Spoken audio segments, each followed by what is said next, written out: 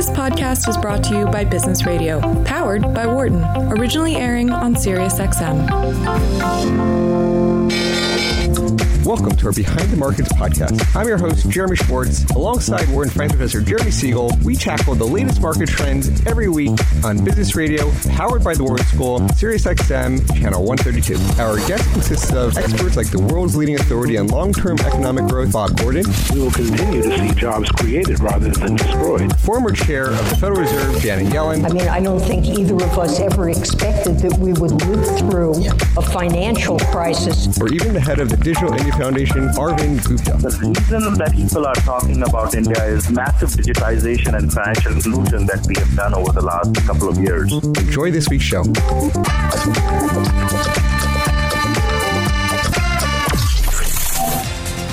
Welcome to Behind the Markets here on Business Radio, powered by the Wharton School. I'm your host, Jeremy Schwartz, Global Head of Research at WisdomTree. My co-host is Wharton Finance Professor Jeremy Siegel, author of Stocks for Long Run and The Future for Investors. Joining me in the studio today is Li-Chen Ren, the Director of Modern Alpha at WisdomTree. Please note, I'm a registered representative for Foreside Fund Services. Professor Siegel is a senior advisor to WisdomTree. The discussion is not tied to the offer of investment products, and the views of our guests are their own and not those of WisdomTree's affiliates. We've got some important announcements about our show and our broadcasting time here this week. This is our last live show at 1 p.m. Eastern. Starting next week, we're going to be going live at noon Eastern every Friday, so please make note of that. The channel, Wharton Business Radio, is also going to be tweeting from a new handle, SXM Business. So we'll remind you about that at the end of the show. We're going to have a great show today. We're going to be talking with political expert Greg Valliere, return guest. He's always got his eye on what's going on in Washington. But Professor, we've got a good GDP report, good jobs report, markets at new highs. The markets are happy. Wow. Yeah, Jeremy, this was a blockbuster this morning. When it came up on my screen, I said, wow. Almost a game changer. It was so much stronger than expected in a good way, and big revisions upward in the previous 2 months. I like the fact that the participation rate, which we've talked about, broke to a new 7-year high. We've talked that's what's needed to sustain this record expansion that we had. The unemployment rate ticked up a tenth, which shows you, again, with the participation rate going up, we're supplying enough workers, so we're not tightening the labor market. The wages were, again, quiescent, not inflationary. It was a Goldilocks report. I mean, I'm not surprised stocks really rallied on it. And then just an hour and a half after that, we got an ISM report, which, although wasn't great, was not scary bad like the previous 2 months. So that kind of quelled some of the fears that manufacturing is falling off a cliff. As you know, yesterday we had a really bad reaction when the Chicago report came out. Again, a fear that we were going to have another very bad national report, but that did not happen today. But, the big news with the labor market report, it gives me confidence that this expansion can continue for quite a while. We are not in the ninth inning of this economic expansion. It can go longer. Again, we want trade resolution here. And I think that's all that's needed if we get that to power the stock market ahead in quite a meaningful way. Any thoughts on what that Chicago was signaling? Is it just the strikes, the car companies? Is it any? But that's some of it. The Boeing problems as well as the GM strike. How is that affecting some of this data? It also, I think, points out the fact that manufacturing just is not as important to the U.S. economy as it once was. I mean, we know that. We know that's the long-run trend. We know that's not really where the jobs are created anyways. I mean, if we get a good manufacturing report, it's usually plus 10 or 12,000. Well, that's not very much when you're having 150,000, go up. So if it falls off, and again, the GM strike was one of the reasons, it just does not seem to dent the economy the way it once did. And I think that's what we're seeing. It also, I think, validates the fact that we've been looking at the weekly jobless claims as a hint, and we've been saying every week how strong they are. It is not pointing to a general fall off of this, but it's not only that we're not seeing a decline, and we've all thought that we were going to go from 200,000 down to 125,000. There's a question now whether we really downshifted in a meaningful way in terms of job creation with the revisions and the strong numbers. We're going to get the bounce back from General Motors next month. We could be well over 200,000 next month. We could be 250,000 next month if we have some more hiring of the census workers, which actually reduced the count by another 10,000 this month. So again, it's 1 month. There is always noise in a month. But the depth and the pervasiveness of the job creation here really, I think, was a game changer, at least in the way I look at it. Now, if we have a trade war, that's going to be bad. But if we avoid that trade war and keep on working on it and then have a resolution, and that sets a stage for, I think, another strong recovery.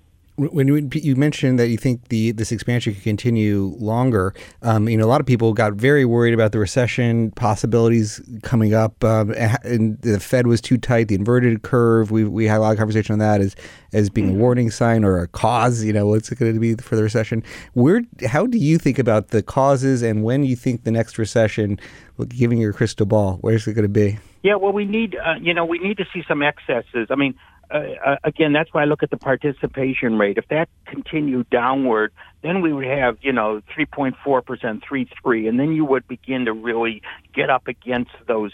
The firms would have to start raising wages to attract the people, and they, way in excess of productivity, and that would begin then to cause firming of the prices that the Fed would move against.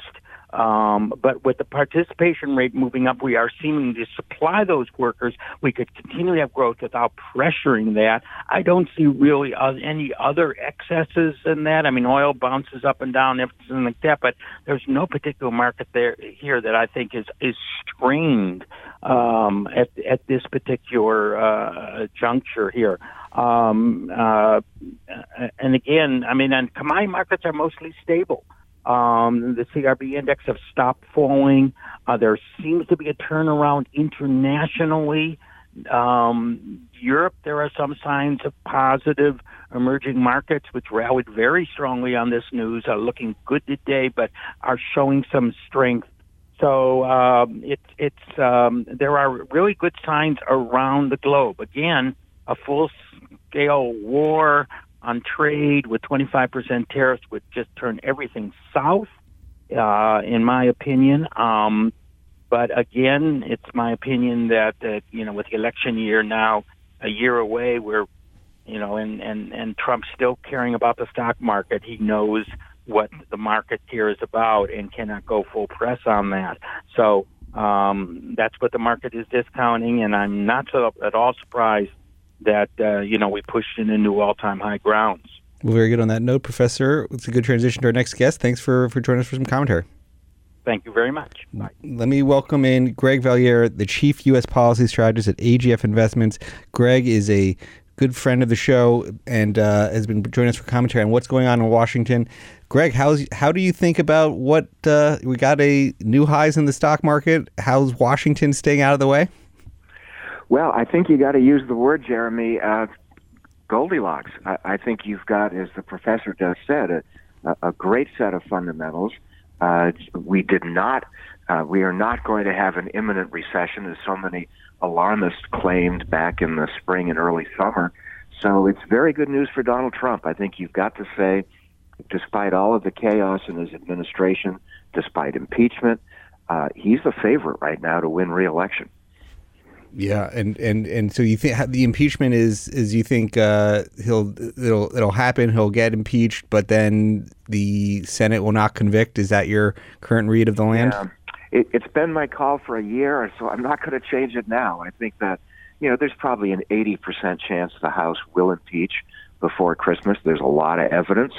And I think there's, at the most, a 25% chance that the Senate would convict. 25 might be too high.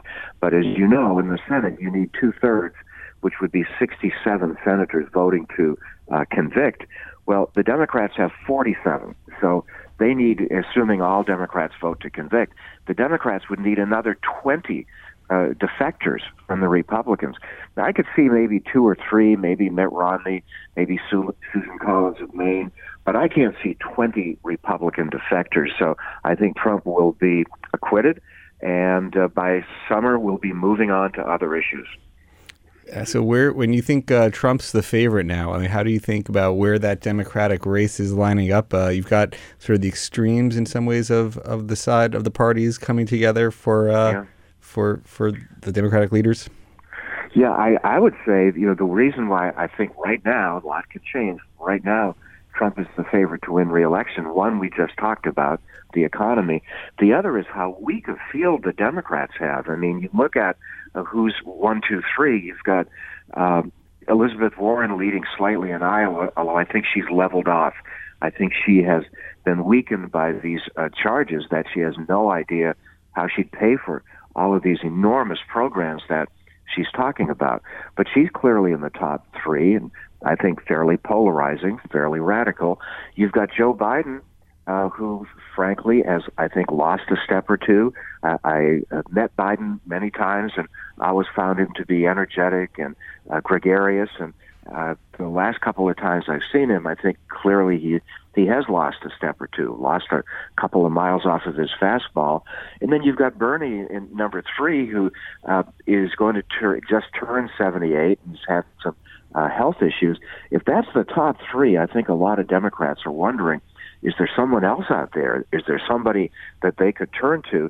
I don't see any late entrant, not Hillary Clinton or Michelle Obama or Michael Bloomberg. I think that's very unlikely.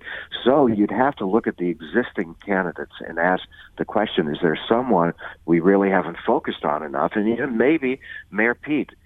He's very articulate.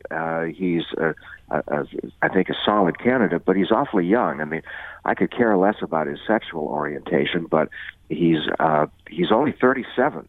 37 does seem to be a bit young. So you look at the field without going through all the others. You look at all the people still in the field, and I don't see a formidable opponent for Trump. So that's the second reason why he's the favorite. He doesn't exactly face a tremendous lineup of potential challengers.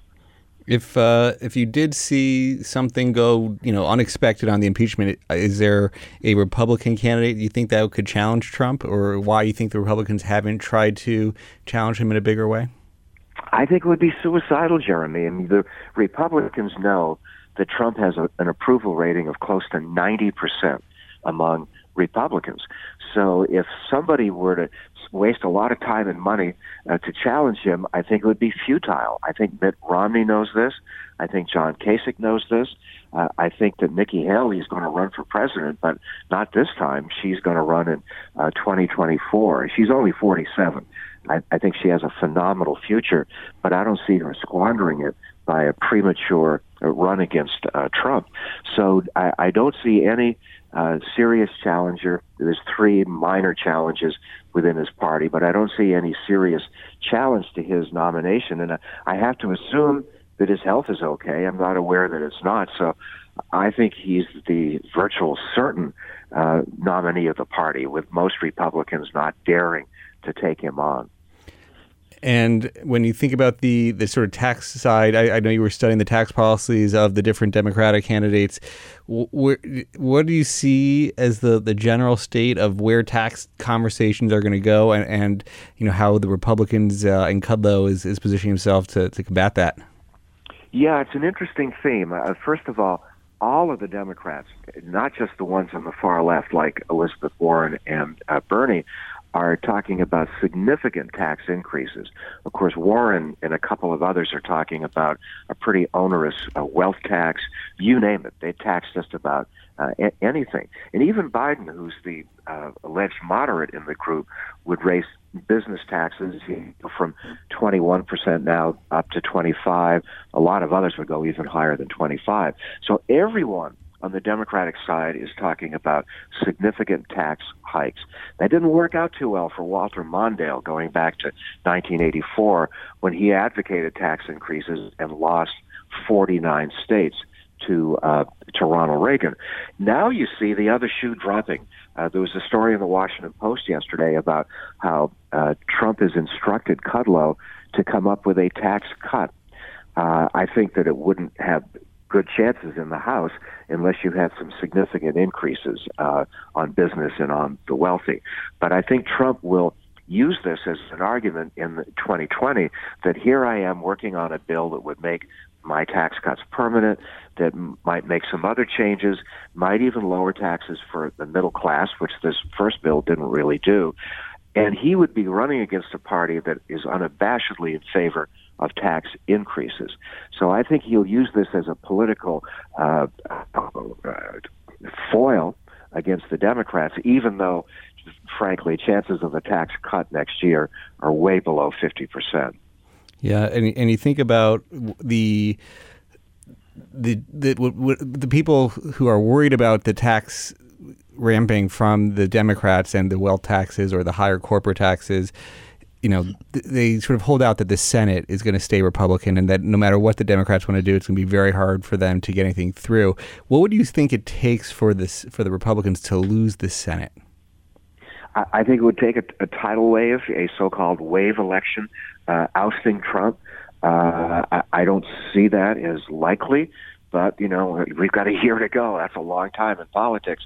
But I think that the Senate is most likely to stay Republican based on the seats that I've looked at that are up. Right now, the Republicans have 53. Democrats have 47.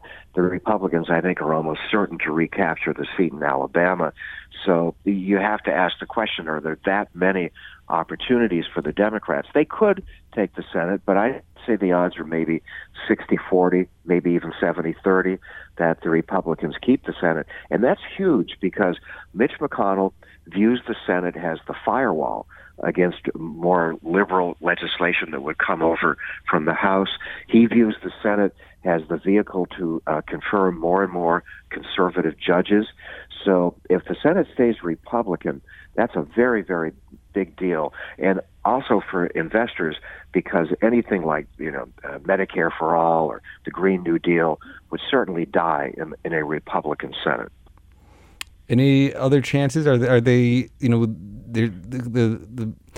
The House keeps saying they could sort of do two things. They could try to impeach as well as get some policy passed. Is there a chance that they're going to be able to focus on getting anything approved? I know, sort of the new NAFTA is needs to be ratified, but nobody's actually voted on that. What's your thought there? Well, I think, Jeremy, one of the casualties of impeachment, which is going to suck all of the oxygen out of the room for the next several weeks in the House. One of the casualties is that we're not going to get anything done. And there is a need to do a few things. We need a budget, and I think it'll be Christmas Eve or maybe even later before we do get a budget. I think we need to get the NAFTA replacement, the U.S.-Mexico-Canada agreement, ratified. I think the votes are there to do it, but I think Nancy Pelosi is in no rush to do Trump any favors right now. There's a need for a few other bills, whether it's, gun control or drug price legislation. But I think that Congress will basically be paralyzed by impeachment, and we're not going to get a lot of other stuff done. Yeah, so it's gonna be interesting seeing how that shakes out. What are the other major issues? So the next election will be. It seems to be the economy is doing well, and sort of Trump keeps firing at blaming the Fed for not having rates lower than Germany and Japan. So he keeps having his foil that the Fed was too tight. They're hurting his economy, even though we got some pretty good numbers. Versus what are the other major issues next year you think that's going to all come down to? Yeah, obviously Jerome Powell is going to be a a whipping boy for quite some time. But I think Trump should be happy he's got the economy right where he wants it. I think if there's an issue that maybe could come to the forefront, it's going to be geopolitics. I think that it's just a matter of time before Beijing decides they have to crush the insurrection in Hong Kong. That could be very messy. It could make it even tougher to get a trade deal completed. I think Brexit, obviously, is still a big wild card as they try to iron that out. But the big issue, I would say, involves Iran and the Saudis. I think the Iranians have become emboldened because Trump quite clearly does not want to be in the Middle East. We've lost a lot of soldiers, a lot of money in the Middle East, and Trump wants out. And by him saying that quite forcefully, I think the Iranians may feel that they could strike again at the Saudi oil fields with impunity. And that's a threat, in my opinion. I think that the Middle East is going to be missing, the one force that could stop some of these wild cards. It's an interesting angle for Trump. People don't appreciate just how much of an isolationist he is. But to me, that's a mixed blessing. I'd be happy to see no more U.S. casualties, but I would not be happy to see the U.S. abdicate. And that may be an issue for next year. Yeah, there's a lot of complicated issues there from Asia and China and what's going on in North Korea and how that's all going to play. And then you got the Middle East and China actually taking a bigger role there, needing all the oil. And, we need less of the oil, so we're becoming less involved there. And so it's just an interesting, how do you think that China issue plays out over time? I mean, it seems like that's going to be extended tensions with China, and even if a Democrat comes in, is Warren going to be a better person for them to negotiate than Trump? It's hard to say that's going to be the case. Well, she's a trade hawk also, and I think it's not well appreciated that in Washington there are a lot of Democrats who feel that China doesn't play fair. Chuck Schumer, for example. So a lot of Democrats are going to hold Trump's feet to the fire and say, look, we want a tough deal. We don't want to just get any deal to help you get reelected.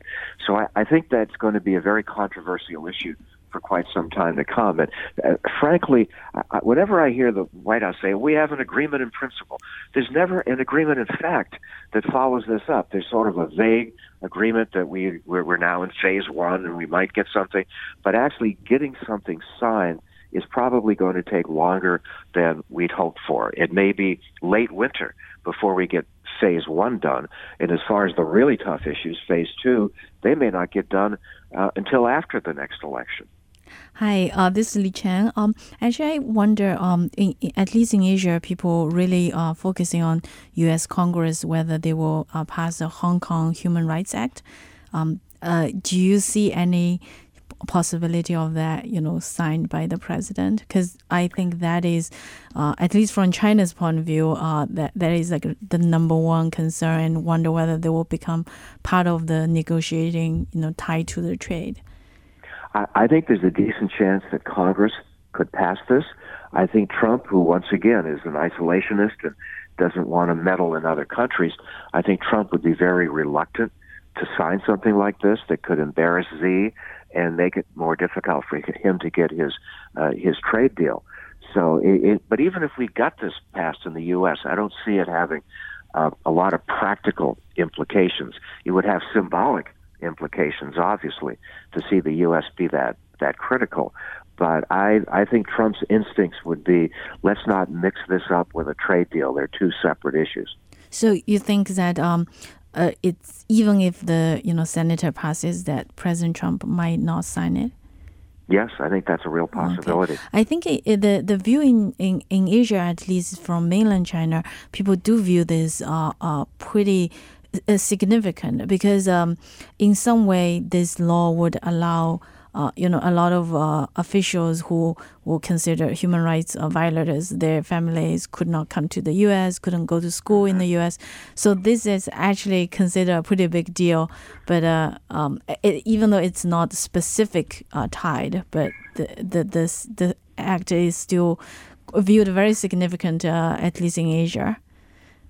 Yes, I mean, you have to make a conclusion that the antipathy between the two countries, these two traditional allies in many respects, this antipathy may continue. Even if we do get phase one of the trade deal, I think there are a lot of very big differences between the two countries that have been exacerbated in the last year or so by these very tough trade talks.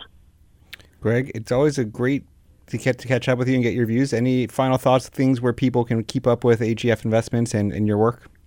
I'll just make a real quick comment, Jeremy, and I think that is investors have to look past the chaos in Washington, the tweets, who's up, who's down, who's going to get fired. That's all background noise. The important stuff, earnings, GDP, interest rates, the important stuff looks really quite good right now.